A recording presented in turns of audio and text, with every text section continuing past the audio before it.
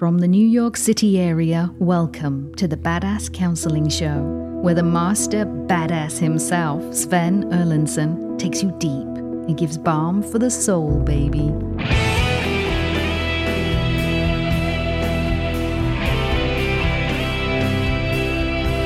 Welcome. It's great to have you here for another exciting episode of the Lightning Round Badass Counseling Show. This is our Sunday show, as you well know if you're listening to it. On Thursdays, we drop an episode where I am doing counseling of one or two guests, but this is a lightning round, so I'm just taking spitfire questions here. And I've got in studio with me, KC over in the booth is waving to all of you, but only Rob and I can see her. She seems to be doing some sort of signing something. Oh, it's her middle finger. All right. And Rob is sitting next to me. He's the technical producer. Rob, what is the good word of wisdom today? When I wave at you, Sven, I use all five fingers. And we're ready to go. Ready for liftoff. Nothing can go wrong. I love it. Go wrong. Go wrong. Go wrong. Right. And so let's just go ahead and dive right in. All right. Girlfriend keeps a connection with an ex on social media, says she's a people pleaser and feels bad cutting him. All right. So you wouldn't be asking this question, which technically there isn't a question there. You're wondering what the fuck to do, basically, unless it made you uncomfortable. If it didn't make you uncomfortable, you wouldn't give a shit. Now, I'm going to be very honest with you, Happy Raptor. I'm guessing you and I are in very different life situations. My girlfriend of many years, she keeps in contact with not all of them, but many of her ex-lovers and boyfriends, even her ex-husband, great guy, spends Christmas in our home, stays in our home. I love him to death. And they share a kid together. And he does a lot of my computer work and so forth. And he knows codes to most of my things. I trust him implicitly. But I'm a 55-year-old fucking man. And my girlfriend is my age-ish. And so it's just different as we've aged and we've all been through the shit. And it's just like, Christ, if I can't trust her, I shouldn't even be in the relationship. But I understand it's different when we're younger. And it was different for me when I was younger too. All right.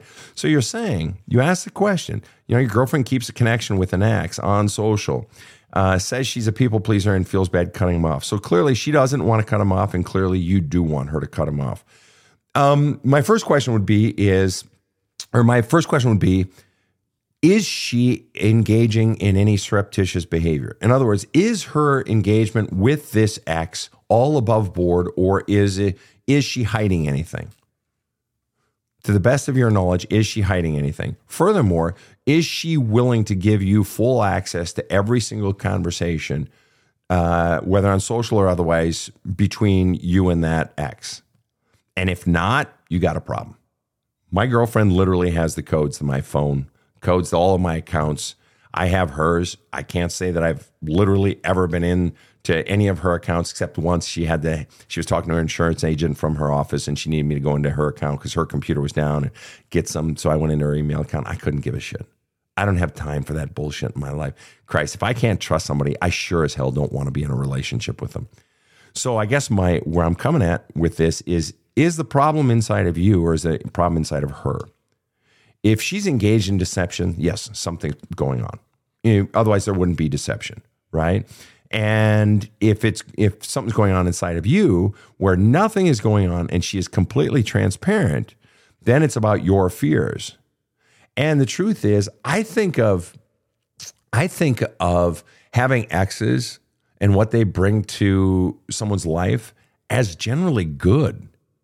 My girlfriend's exes, if she wants to go and have dinner with one and just catch up, or she has an ex that specializes in a particular profession in which he is extraordinarily gifted, and it is his profession, and she's needed to rely on him for his expertise in some certain aspects in the years we've been together, and I'm like, fucking go for it. I don't have that field of expertise. You'd be nuts not to go and talk to him. I mean, he's an expert in his field, of course. And she has exes who have come to her because of expertise in her field. She has exes who have actually come to me or that I've gone to for counsel. So again, it's different as you age. But what I would encourage you to do is in your own time of sort of meditation and alone time, you need to be journaling about what your real feelings are and what your fears are. But again, if she's being transparent, I don't think you have anything to be afraid of. And you need to begin to more and more release your own fears and anxieties. If, however, she is being devious or surreptitious or deceitful, then yeah, you have every right to say, hey, what the fuck's going on? And then watch how she responds. And to insist that she be open with you. All right, next question.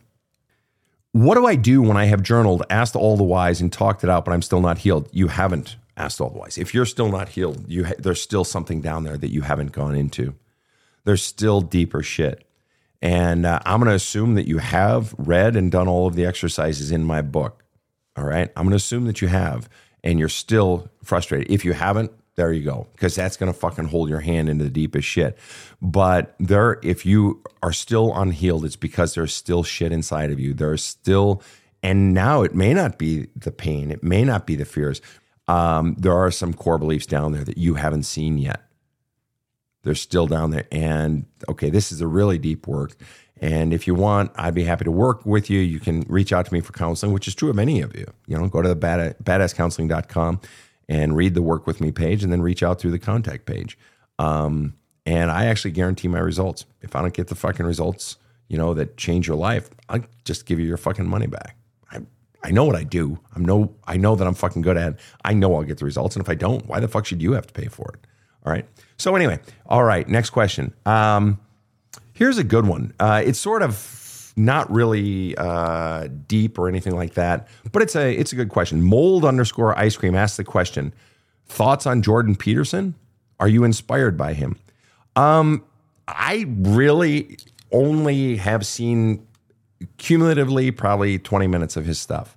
When I'm writing a book or doing anything, I don't read other books, because I don't want somebody's ideas to get in my head. When I'm doing my work, I generally don't listen to people in my field, because I need to be coming from my own center. From what I understand about Jordan Peterson, he helps a lot of people. He's controversial. He says stuff that people don't like. Well, that's usually someone who's doing something original and is helping people if some people hate you. I'm not standing up for him. I don't know him. Am I inspired by him? No, not really, because I don't know him. I'm inspired by the work of Joseph Campbell, James Hillman, inspired by the work of Rabbi Harold Kushner. All of these people are dead. I'm inspired by some men and women in my past. I'm inspired by the deep questions that my mother would pose to me daily, weekly, monthly, year after year after year. I'm inspired by my mom being the pastor's wife. All right, my mom passed away last year at the age of 93. My father passed away in 2020 at the beginning of COVID, not because of COVID, at the age of 92. And I'm inspired by both of them in so many ways. But my mom, listen to this story. I want to tell you guys this fucking story, all right? It's a short one. My mom was the pastor's wife. That was her thing as she was raising us 6 kids. And then she went off. She had her own teaching career. And then at the end of sort of raising us, I'm the last kid, so I'm in junior high or whatever. And she goes back into her career field. And she's running education programs for massive Lutheran churches in Minnesota, right? And cradle to grave, total, massive programs, running them, building them, growing them, et cetera.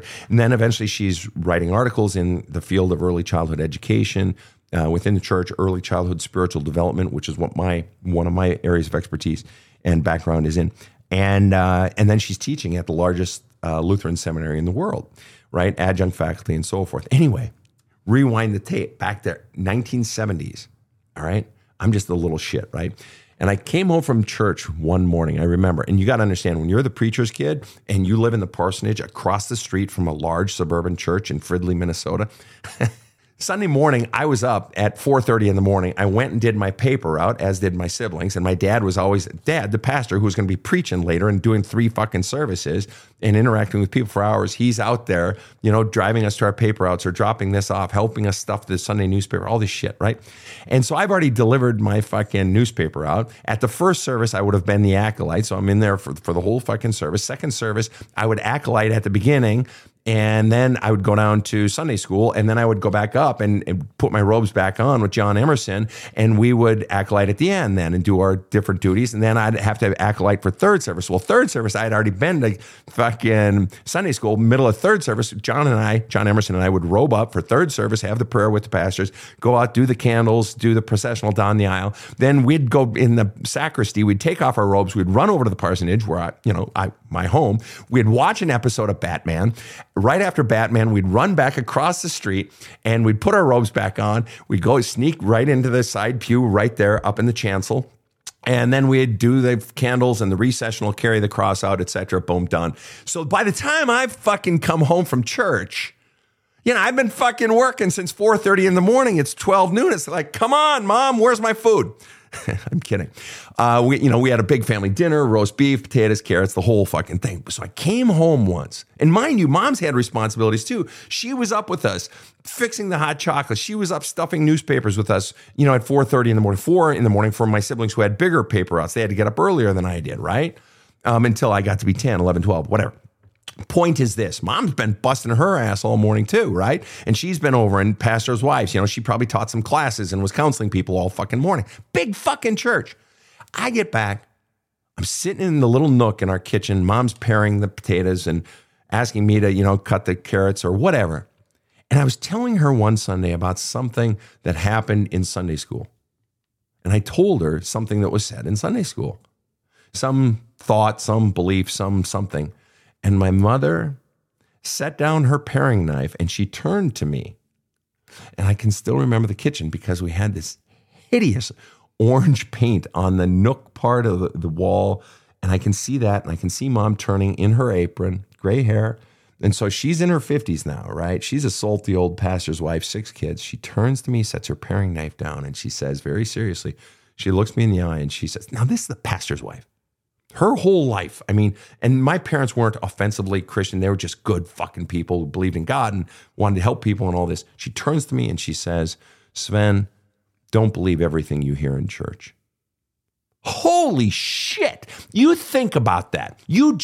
I was asked the question right now. Somebody basically said, are you inspired by, Jordan Peterson? I was listening to people I am inspired by. I'm inspired by a pastor's wife born in 1928, raised during the Great Depression and World War II, worked on a farm. And when she left the family farm at age 16 after graduating from high school, goes off to college, and her father had to downsize that farm. She was the middle of 6 kids, but she was the last one left of the workers. The younger ones were too small. He had to downsize his farm because he lost his best worker. So this is a tough woman. This is a savvy, smart, wise woman who is committed to the church, committed to her husband, all this. And she turns to her son, her youngest son, and says, Sven, don't believe everything you hear in church. That inspires me. People who are committed to something yet can simultaneously have the humility to question it, have the humility to teach their children to question truths. That inspires me. That inspires me to question my own work. That inspires me to question every single one of my confirmation biases. Shit like that. People like that. Courageous people inspire me. Even the simplest people who none of us know inspire me. Going to work every day. I picked up this kid, Matt, who works at the grocery store near my house. I was coming back from the gym the other day, and he was standing out at the bus station or at the bus stop going to his job at the grocery store. He says he's been working there like 7 years, some shit. And I love this kid. I see him all the time. He's like, mid-20s. Sweet kid. And I stopped him. I picked him up. I said, shitty day today, man. He says, I'm all right. And giving him a ride. And the guy works hard. And he's a musician trying to make it in the New York City area and going down to Brooklyn with his gig. He's in a metal band. Just the sweetest fucking guy. That inspires me. You know who inspires me? Artists, writers, poets, sculptors, painters. I dated a girl who dealt in micro drawings. She would make these little drawings with incredible ornate detail within a 1 inch or 1 inch by 1 inch square or 2 inch by. That inspires me. People who have the courage to stand up for what they believe in, even when I don't believe in it, that inspires me. People who have the courage, and I need you, especially the young ones. You inspire me with your courage. You inspire me with your passion. That gets me going. Great fucking rap. I love it because you guys are fucking cutting edge. Great fucking country that tells an amazing story inspires me. I went and saw a movie last night and I walked out of it and it just blew my mind. I'm like, wow. It inspires me, maybe not for the reason the producers intended, but it inspires people courageously grinding it out, raising kids every day on their own, whatever it is. So what inspires you? Each one of you, I'm serious. What the fuck inspires you? Who inspires you? Or are you uninspired? And if you're uninspired, it's because you got so much fucking pain inside of you. So much shit from your past that you got to get out of you, because the way to live alive is to live inspired, true aliveness, and to feel that coming off of people and to live in that sense of gratitude like, holy shit, this is incredible. All right, took a little deviation there, and we will be right back with more Badass Counseling right after this. I counseled with Badass Counseling for about 4 months, and Sven completely turned my life around. He kicked my butt. No shit. He made me do homework too, but I was so ready for a change that I just did it all. I'm telling you, he changed my life. Thank you so much, Badass Counseling. This show provides soul counseling intended to entertain and inform, and is not medical advice.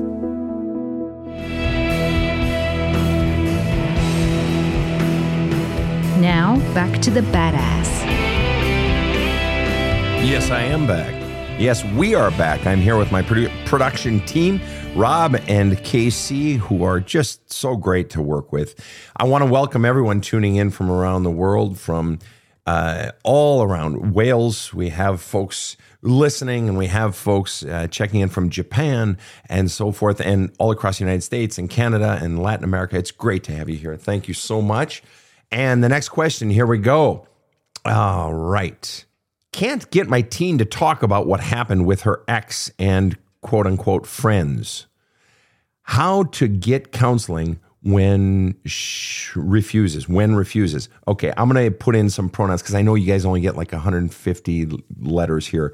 Can't get my teen to talk about what happened with her ex and friends. And again, NB puts that in quotes, friends in quotes. Right. This is a good question. In other words, you're wanting your child to talk it out. My first question to you, if you were my client, is why do you want your child to talk it out? If you were to be totally honest with me, is it for you or is it for them? Is it because you feel on the outside and you just want to know? And it's not an either or. It's not just, well, it's for me or it's for her. What percentage is because you want to know, your curiosity, or because you're feeling cut out of your teenager's life? And that's a hard one. That's a hard one for all of us, whether you're dealing with it with your teenager or in their 20s or in their 40s. It's hard to feel like you're not in the inner circle of your child or your adult child's life. So if you're to be totally honest, is it 20% about me and 80% for my kid? Is it 0% about me and 100% for my kid? Is it 100% for you and it has nothing to do with your kid? Okay, answer that question first. You ask the question, I can't get my teen to talk about what happened with her ex and friends. How do I get her to counseling when she refuses? Okay, so the first thing is if it's about you, then you need to deal with your shit. And furthermore, a couple of things on this notion of getting kids to talk or open up to us. I recall one of the things that my mother, I was just talking about her a minute ago, that she and dad, but especially mom, because she was on the front lines for most of our younger years, because dad was working and mom was the one we were interacting with most. So dad was very present and active in our lives. Mom said, I recall when my older siblings had gone into their 20s and so forth, she literally flat out told me, I said, well, how come, I asked her one time, how come you don't ask about such and such in my life? And she said, Sven, I've taken the approach that when my children are ready to talk with me, or when my children need something or want something from me, they will ask. And that's really interesting because it basically implies that she always used to ask and might have felt cut out or felt like she was intruding. And everybody who's ever had a teenager knows that you're going to ask them about shit and they're going to say, fuck you, old man, I don't want to talk about her. Mom, I don't want to. Or, you get cut out and it's an unpleasant feeling. So for many parents, you stop trying. That's okay.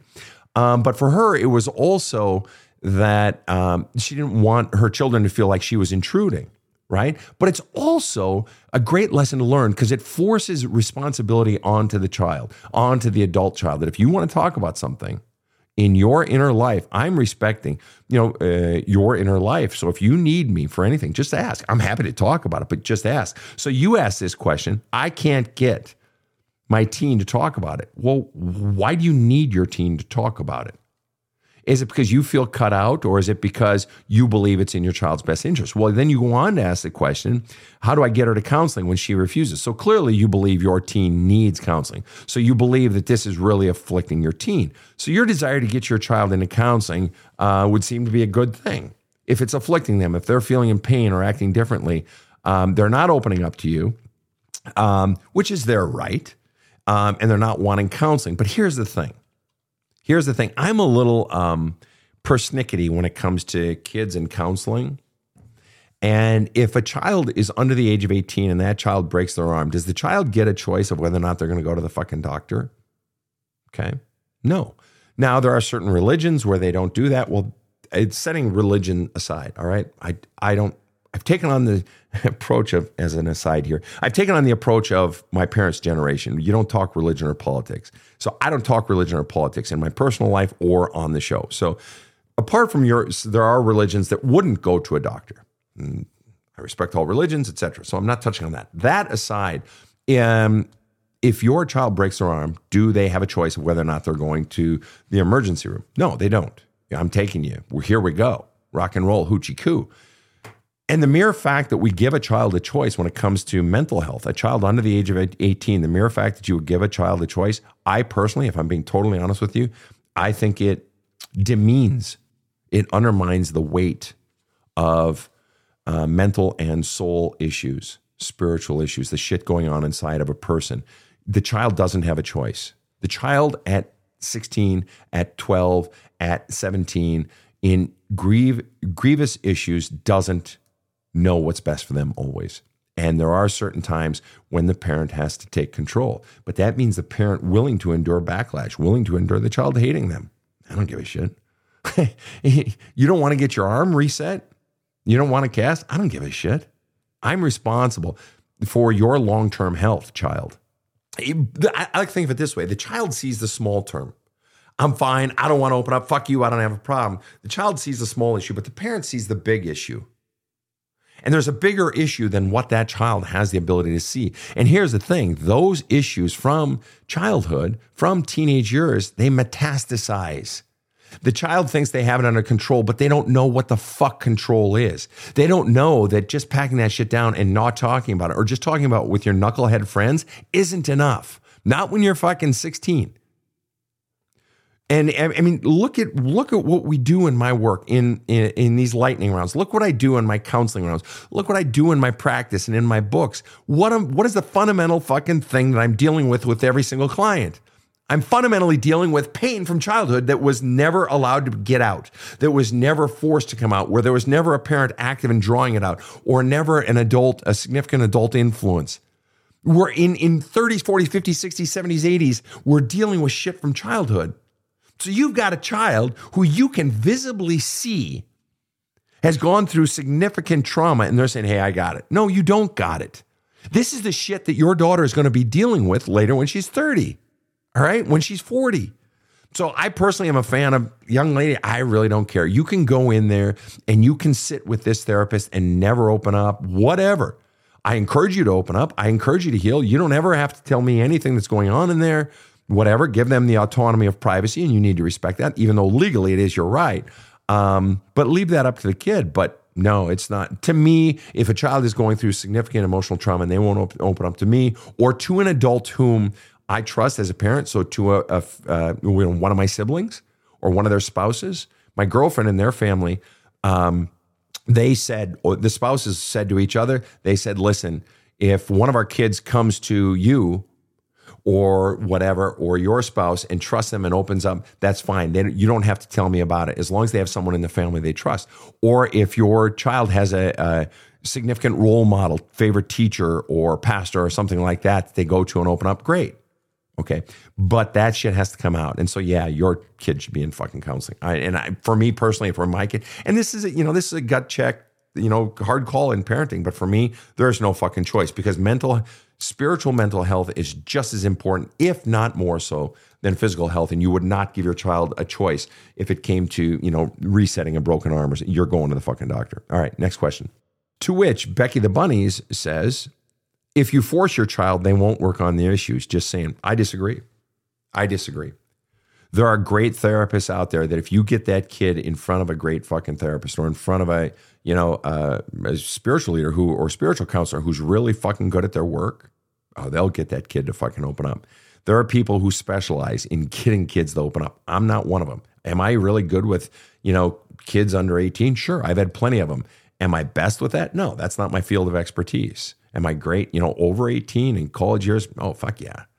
Like I said, I've had plenty of young people clients, but that is a gift. People who work with young people under age 18 or so with significant trauma and so forth, that's a fucking gift. My hat's off to those people because you do some shit I can't do. All right.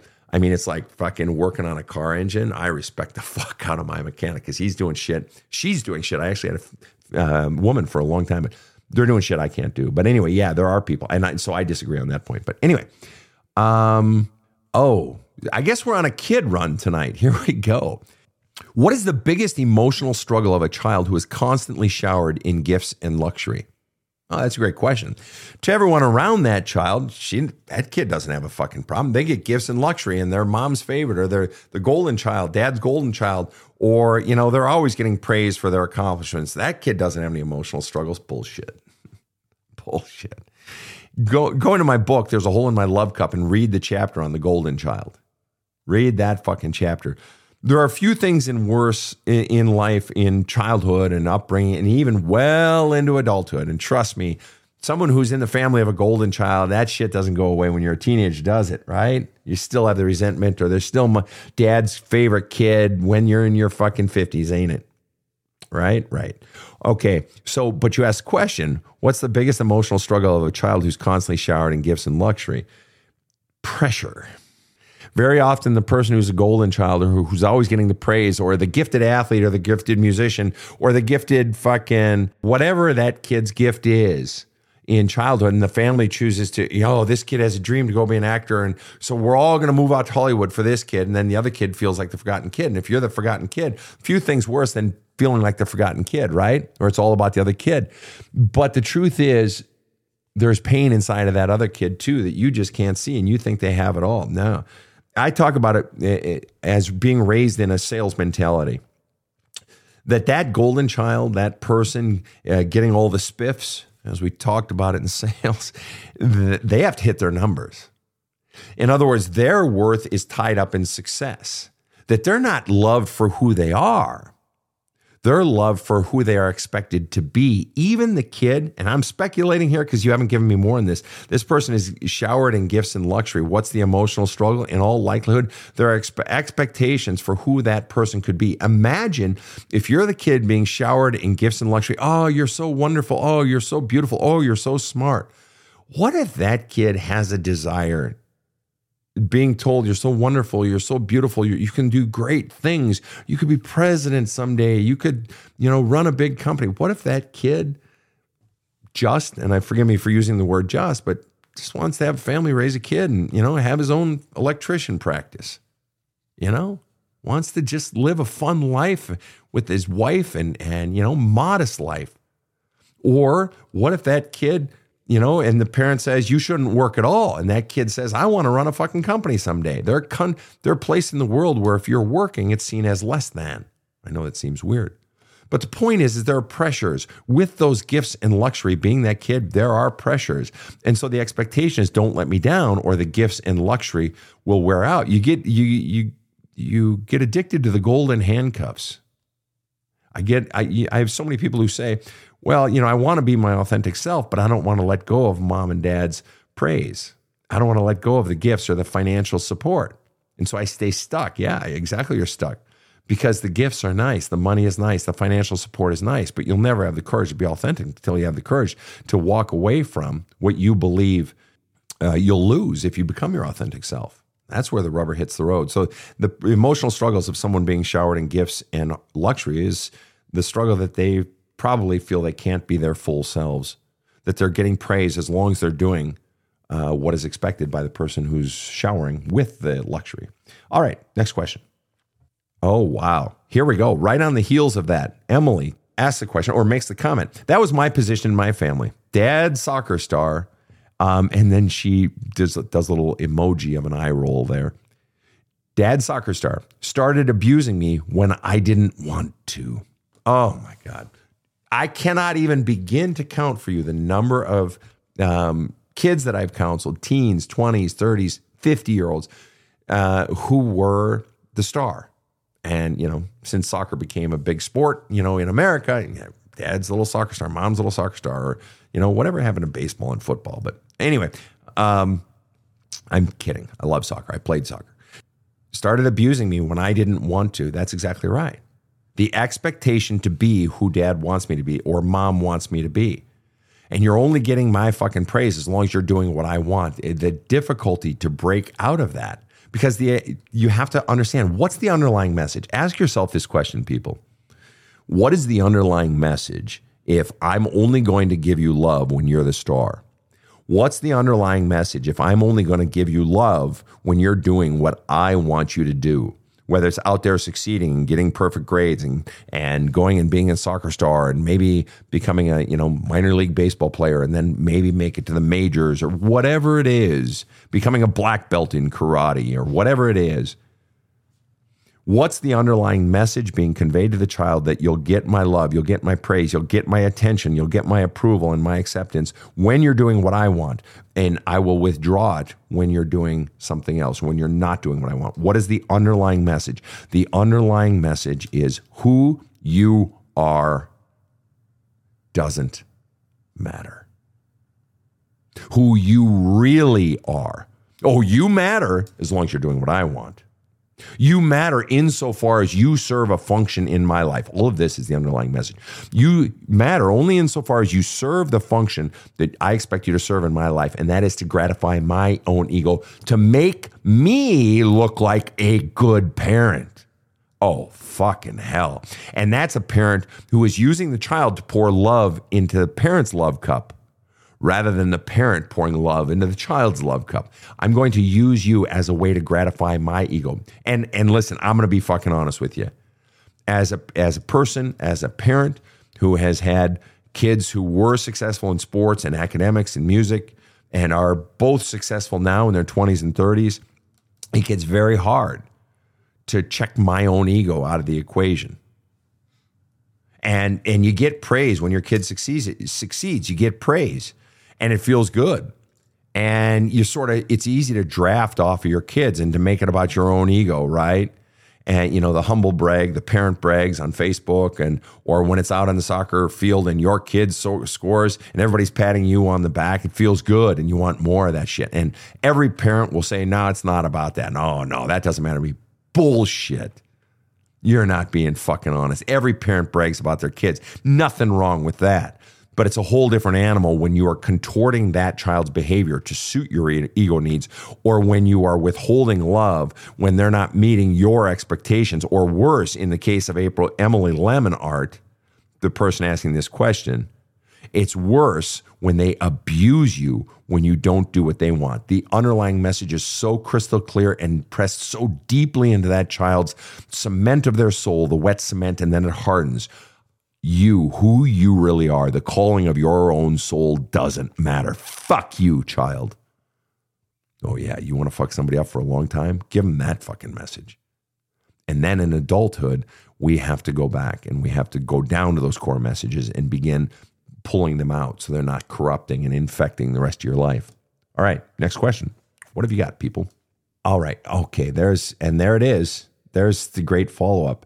When my kids aren't doing well and have a hard time coping, I feel responsible. Of course, Kathy. Of course you do. That is the parent's dilemma on one hand, but that's what love is. We feel responsible. We want to take their pain away and so forth. And there are times when we do need to do that, but then there are also times when it's part of life. And think about what a wonderful lesson it is to see our kids struggling. What a wonderful thing it is to see our kids not doing well. What a wonderful thing. What wonderful preparation for adulthood. And our job in that situation is to help the child to just listen and let them get their feelings out and not fixing. Don't fix them. They actually don't need it. More often than not, if they can get out all their pain and all their sadness and all their frustration, they'll come to their own sense of resolution. And you can inject some words of wisdom and so forth and say, here's just something to think about, right? Of course we feel responsible, but what a wonderful lesson to learn, because the truth is there are going to be times later in life when your child isn't doing well and where you're either not around to fix them or they're a fucking adult and they need to learn how to self-soothe. They need to learn how to solve their own problems. They need to learn that having a hard time doesn't mean the end of the world. Having a hard time doesn't mean I'm not loved or lovable. That hard times are part of life. So learning to deal with them on small levels as a kid, even though those small things like we lost a soccer game and I gave up the game-winning goal. Oh my God, I'm heartbroken. Or my son lost his girlfriend. I feel so bad.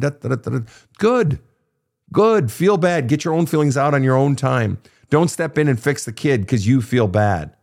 Be there and invite the child to open up. And if they don't want to, they don't want to, but say, I'm here if you want to. Let them do it. Don't make it about you.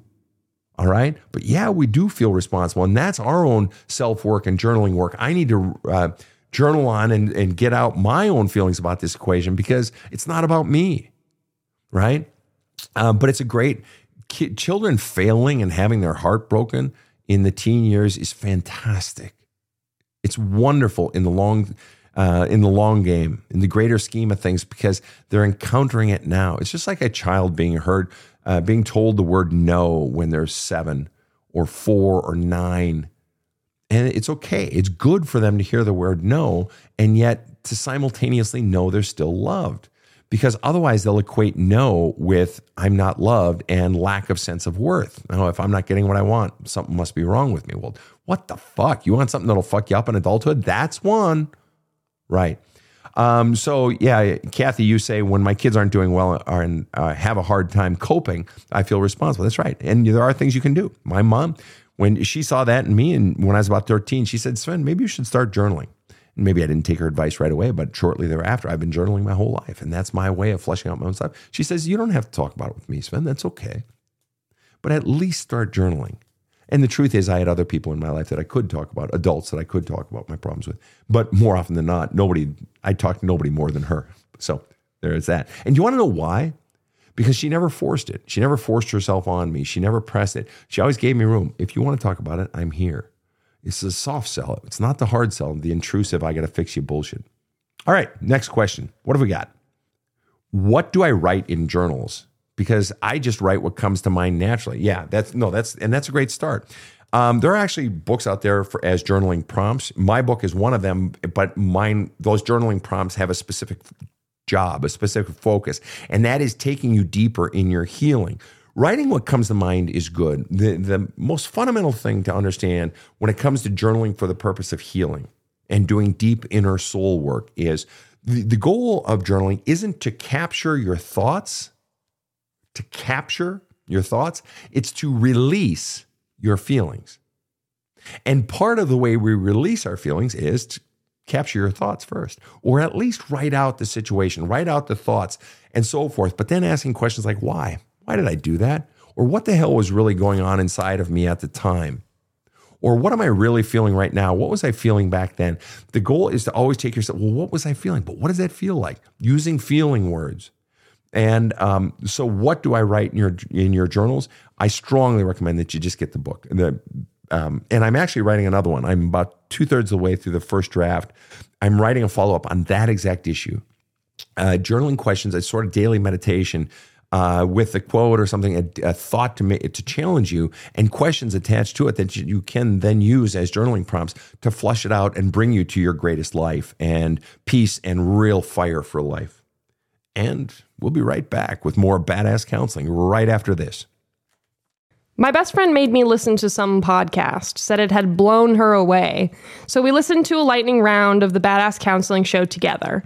All I can say is, wow. First podcast I'd ever listened to. Now it's my addiction. If you haven't done it yet, you need to subscribe to the Badass Counseling Show.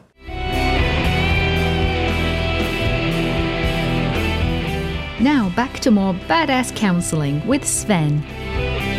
Okay, we are back with yet another exciting lightning round. I love all the questions, and it's so rapid fire, and you guys just keep me on my toes. Boom, boom, boom, one topic to the next. It's great. And so I've got one here from Tina. She asks, how do you deal with parents who always have and still do favor a sibling over you? So this is piggybacking on what we were talking about earlier, the golden child. We had a question or two on that. And so now we're getting it from the other side, the sibling of the golden child. And I'm just going to take this one quickly. How do you deal with parents who have and still do favor a sibling over you? I am a big fan of when people are caught in the situation of what do I do when it involves another person. I am always a fan of putting your truth out there, just as cleanly and as plainly as possible. But before, to the person, you ask, what do you do? So clearly you're wanting to take some action. You wouldn't want to be taking some action unless you were wanting a change in their behavior. They're wanting to treat you as well as they treat your sibling. Before you ever do that, what I strongly recommend is pen to paper. Write them a letter that you do not send to them. Cannot send to them. The purpose of this letter is for you to flush out all of your feelings and all of the things you really want to say to them. Even if you never say any of them to them, flush it out first. And you know what happens when we do a flush, like a letter writing first? It calms us the fuck down.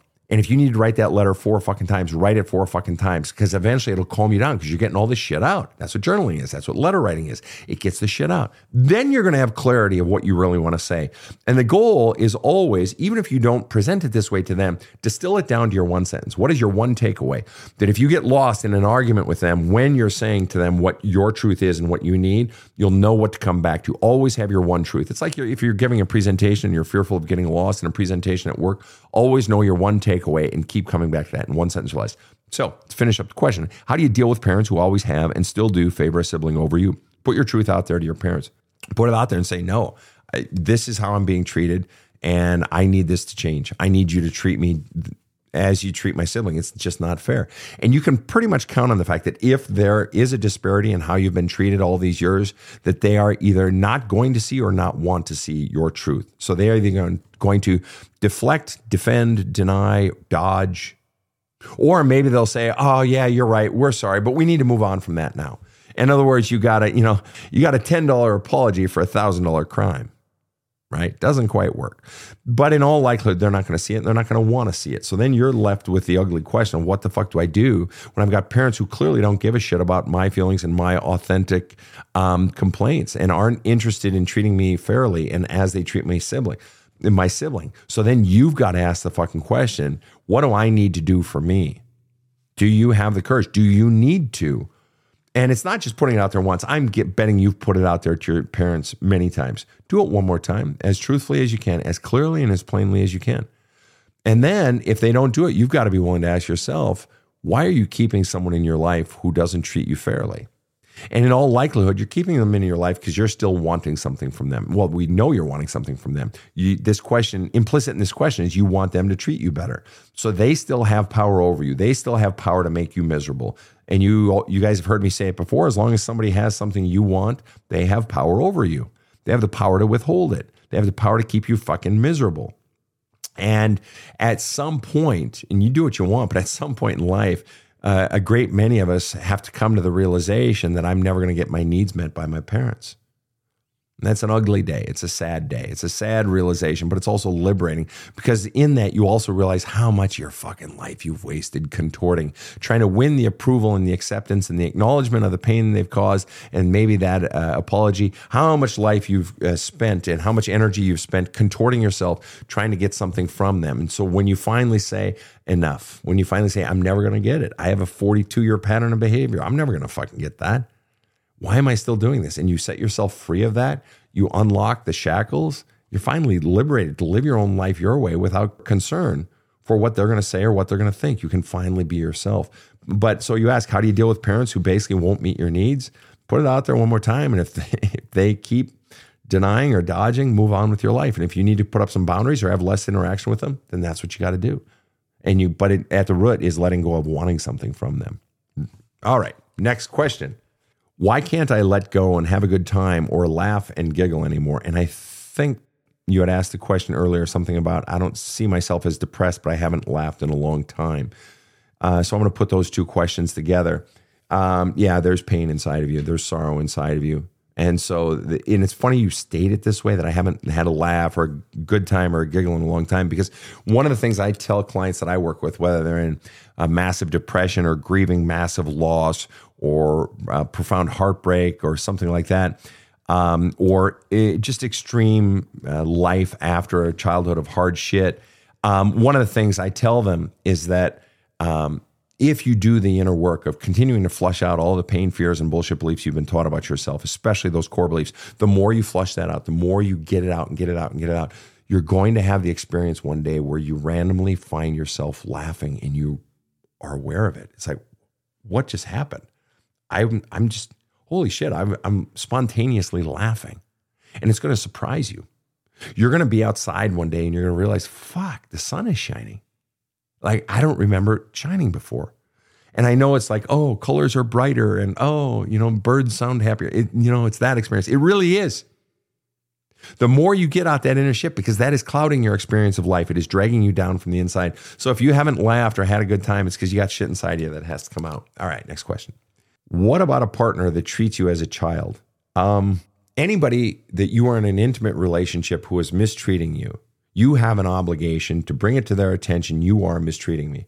You are treating me in a way that is hurtful, and I don't like it. And I need it to change. This has to stop. And if you bring it to someone you love that you're in a relationship with, I've had to do this before in the past with a friend or two, and bring it to their attention that I felt taken advantage of, or that I feel like you're mistreating me. I've had to do that in love relationships before. But you have an obligation to put it out there. You have an obligation also to hold your boundaries. See, this is the thing. And I'm not trying to blame the victim here, but there is something going on inside of you that has conditioned you to believe that you have to allow this. And you don't have to allow this. You have to stop it. But if you're not willing to stand up and endure the backlash of them saying, no, I don't.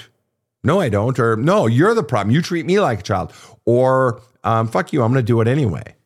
If you're not willing to endure the backlash, it's going to persist. You do have a responsibility to stand up for yourself. And if they don't change, that indicates to me they don't want to own it. They don't want to own their culpability. They don't want to change. They claim they don't see the problem, or maybe they don't see the problem. In all of those cases, you have a responsibility to hold your boundaries and to educate them as to how you are feeling when they're treating you that way. But then if they still do not change over time, you have a responsibility to yourself to walk the fuck away.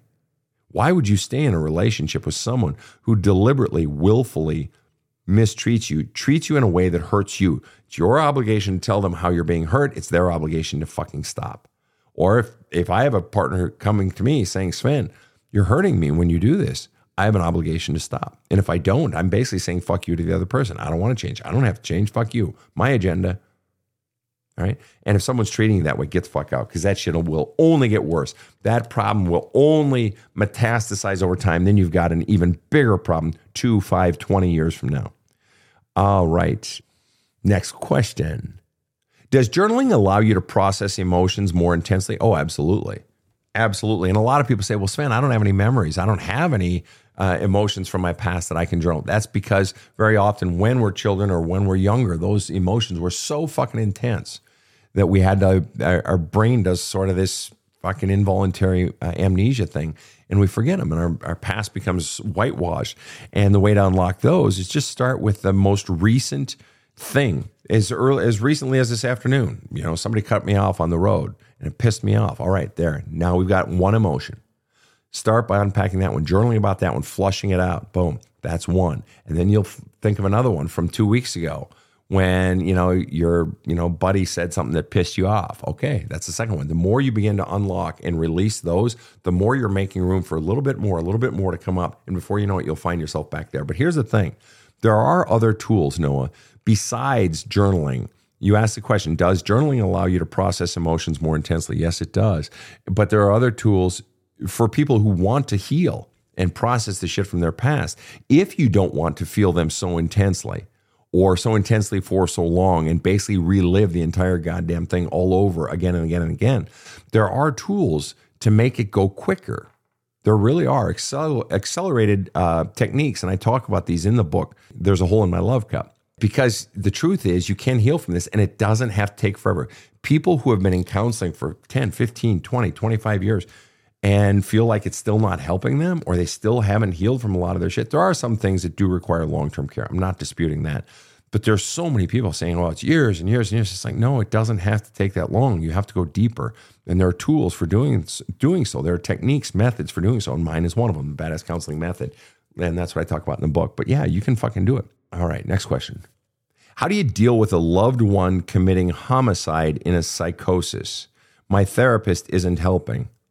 All right, get a new therapist, first and foremost. Second of all, there are hotlines and you need to be in touch with them. And there are groups, believe it or not, there are groups for where there has been violence in the home or done by a family member and so forth. Find yourself one.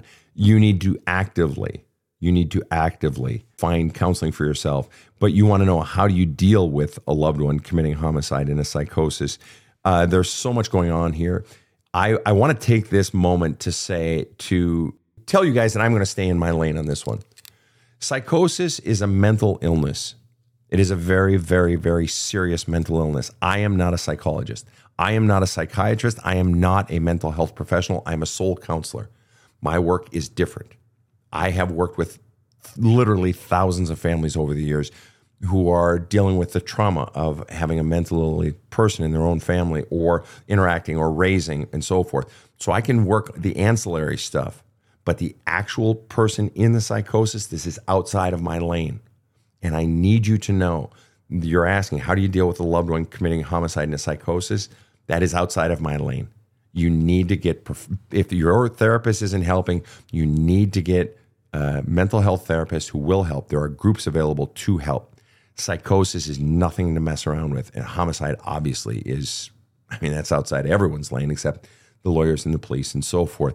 But psychosis, this is hardcore stuff and requires the real professionals on it. And the truth is, there's so much uncertainty on some mental illnesses that you really need to be specific. The whole notion of psychosis, homicide, loved one, it's out of my lane. And you got to go find yourself a better therapist who does know, a psychologist or a psychiatrist who can counsel you in your interactions. You can also call NAMI. You can find them at NAMI.org. Again, that's NAMI.org. And they have resources available, and there are other resources available for the situation. All right, next question.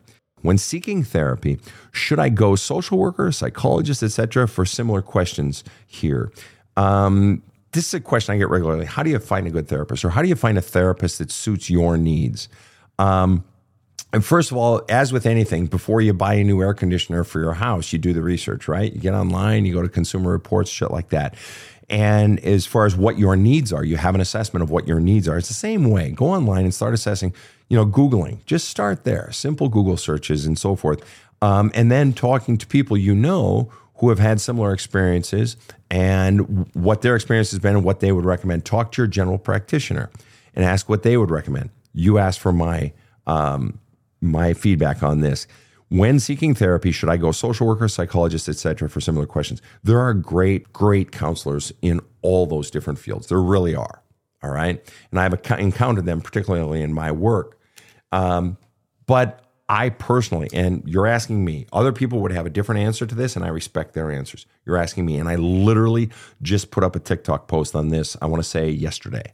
And my response is this, and you asked me, so I'm going to give you my answer. Somebody who pushes you. Somebody who challenges you with deep questions, somebody who gives you feedback, somebody calls you out and says, sounds like bullshit to me. I got to be honest. I love you, but that sounds like bullshit. Or my own natural curiosity is leading me to think this. In other words, somebody who's pushing you. If they're just letting you coast along on the surface, just float along, get yourself a new therapist and get yourself a new therapist now. Which begs the question, well, how do you sniff that or suss that out early on? When you're just talking to them. In your conversation with this person, if they'll give you a 15-minute conversation, very often a therapist you're considering will give you a 15 or 20-minute conversation. Do they push you in that? And you should know in the first session, do they push you? Do they challenge you? Do they have insight? Do they give feedback? That's one thing to look for. All right, next question. In seeking help, like trying on shoes, keep trying them on until you find the right fit. Amen to that. Of course, the downside here is, you got to pay that fucking, $250 for their first session. And before you know, so in a way, you could have bought like 3 pairs of fucking shoes for that price. But your point is well taken, and I agree with you. Just keep trying. All right. I'm going to look at this one here. Can you give us one example of the power of a specific situation you were in to journal? So the power of journaling in a specific situation I was in, and focus journaling. I think I hear you asking, do I have a situation where I was in a, yes. Which one should I use? Every single failure of my life, every single fucking heartbreak of my life. So my first wife left me, divorced me. We had 2 kids together, broke my fucking heart. I spent the next 2.5 years fucking crying, and eventually you reach a point where the tears are gone, but the pain that the tears are supposed to exorcise or get out of you is still there. And I'm journaling my ass off. And there are times, here's another situation, and you just keep doing it. And eventually I got to the point where I was ready to move on.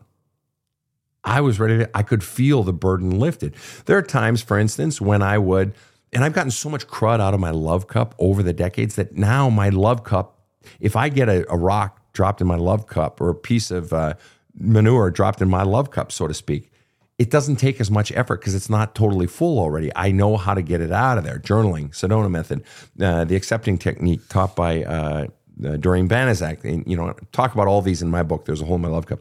These are all other techniques. But I used to very often couldn't fall asleep at night, right? I had so much going on inside of me. Or I'd wake up in the middle of the night and my mind is just fucking racing. Still happens to me at times. Guess what? Right next to my bed, I have a pad of paper and a pen. Or I would have 2. And I'd start journaling. How am I feeling? What's going on? Oh, that shit yesterday with Tom. He was such an asshole. But truth is, I was an asshole to him. Man, I feel disappointed in myself for hurting his feelings, flushing it out. Oh, shit. I got to pick up my dry cleaning. That's what the second pad of paper is for. Now I write about that. Okay, pick up dry cleaning so that I don't forget about that. And I put that over there. And then I pick this back up. And do you know how many times I'd wake up in the middle of the night or I couldn't fall asleep and I'd be journaling and I had my light on? How many times I would wake up 2 hours later because I got to go to the bathroom and the pen is off to the side and there's a pile of drool there and the light is still on? In other words, the journaling put me to sleep. I purged out all the things that were causing me anxiety, and I still remember that I got to get my dry cleaning, but I got all my journaling over here. I purged it all out and it was able to calm me and put me to sleep. So that's how we can use it in the small things. And in the big things, it's not a one-night thing. It's not a one-week thing. You keep journaling, you keep flushing, and eventually you realize you become lighter and you are laughing more and so forth. And last question of the show today is this one, and it's a great one. I love this. My mom abandoned me to terminal cancer. Now she wants to mend. How do I know to try? That's a great question. You were hurt, obviously. You don't indicate the age you were when your mom abandoned you to terminal cancer. And also, you don't say if it was her terminal cancer or your terminal cancer. I'm going to assume, when I first read it, I thought it was her terminal cancer. She had terminal cancer and she abandoned me. No, you had terminal cancer and she walked away from you. Holy shit. Now I get the gravity of the question. Once I realized you were the one that had terminal cancer. You had terminal cancer and someone you loved, your own fucking mother, the vagina from which you sprang, abandoned you. Oh. You have so much fucking rage inside you, I fucking guarantee. Not to mention extreme sadness, betrayal, disappointment. That's the shit. First of all, that's the shit that's got to come out. Whether you reconcile with your mother or not is ancillary to your own fucking healing. You have to, or even, it's fucking tertiary. You have to get all that shit out of you. You have to, for your own fucking sake. I guarantee there's rage, maybe even hatred in there. Okay. But I'm going to play the ball as it lies. You say, my mom abandoned me basically when I had terminal cancer. Now she wants to mend. How do I know to try? My simple question, if you and I were having a beer together, I'd ask you, do you want to? Do you genuinely want to? Or are you doing it because you feel obligated because, hey, she's my mom? You're not obligated. But you are obligated to yourself to heal your own shit. You're never obligated to take someone back. You're never obligated to forgive, especially if they're not owning their shit. And that would be my next question. Is your mom owning her shit? And not just saying, yes, I'm sorry, I shouldn't have done it, I feel bad. can we have a relationship? But where she's actually feeling the fucking gravity of walking away from her own child when her child had terminal cancer. Is she owning it at that level? Because if she ain't, she's blowing off your pain. And I don't mean the pain of the terminal cancer. I mean, she's blowing off the severe damage that she did. And if she's blowing that off, she's in it for herself, not for you. If she's blowing that off, she wants something out of it. She wants exoneration, perhaps for her guilty conscience. She's wanting to get something from you. Oh, I want to feel like I was a good mother. Or, oh, I want a friend. Or, oh, I'm getting old. I need someone to take care of me. There's something in it for her. If she's not fully owning it, fuck that shit. I mean, you can do it if you want. And I would never judge you for it. You're the one that had to go through it. But you take care of yourself. You don't let her take advantage of you and try to get her own fucking needs met. And you forgiving her so she can have her own feelings of failure assuaged. Now, in all honesty, if she's not owning it to maximum capacity and feeling grievously, horrifically guilty, I wouldn't let her back. Why? Because she's fucking using you. Now, the question is, if she is feeling all that and expressing that, then you really need to get your own feelings out in your own journaling, with your own therapist and so forth, and probably need to get out a lot of your feelings towards your own mother. Then if you want to have a relationship after that, you'll know. You'll just know inside of yourself what your answer is. But right now you're feeling conflicted. I'm betting because you're feeling pressure from her to do something that potentially you don't want to do. You need to honor yourself. You need to heal your own inner self first. And then that path will become apparent. And there's nothing wrong with walking away from someone who has broken your heart, betrayed you, done some heinous shit. And that is clearly the case with a parent walking away when you had terminal cancer. People, this has been a great lightning round. Thank you so much for tuning in. To all of you needing more help, please download my book or buy the book. There's a Hole in My Love Cup, or get yourself a therapist. There are so many great therapists out there. Dive into your inner work. Do that inner healing, because there is hope. There is new life. There is new laughter. On behalf of Rob and KC, have a kick-ass day. The Badass Counseling Show is strictly copyrighted. No copies may be made without the express written consent of the Badass Counseling Show, LLC. The Badass Counseling Show is produced by Karen Camparelli and Robert H. Friedman. Executive producer Sven Erlandson. Original music by two-time Emmy Award-winning composer Trevor Morris. Have a kick-ass day.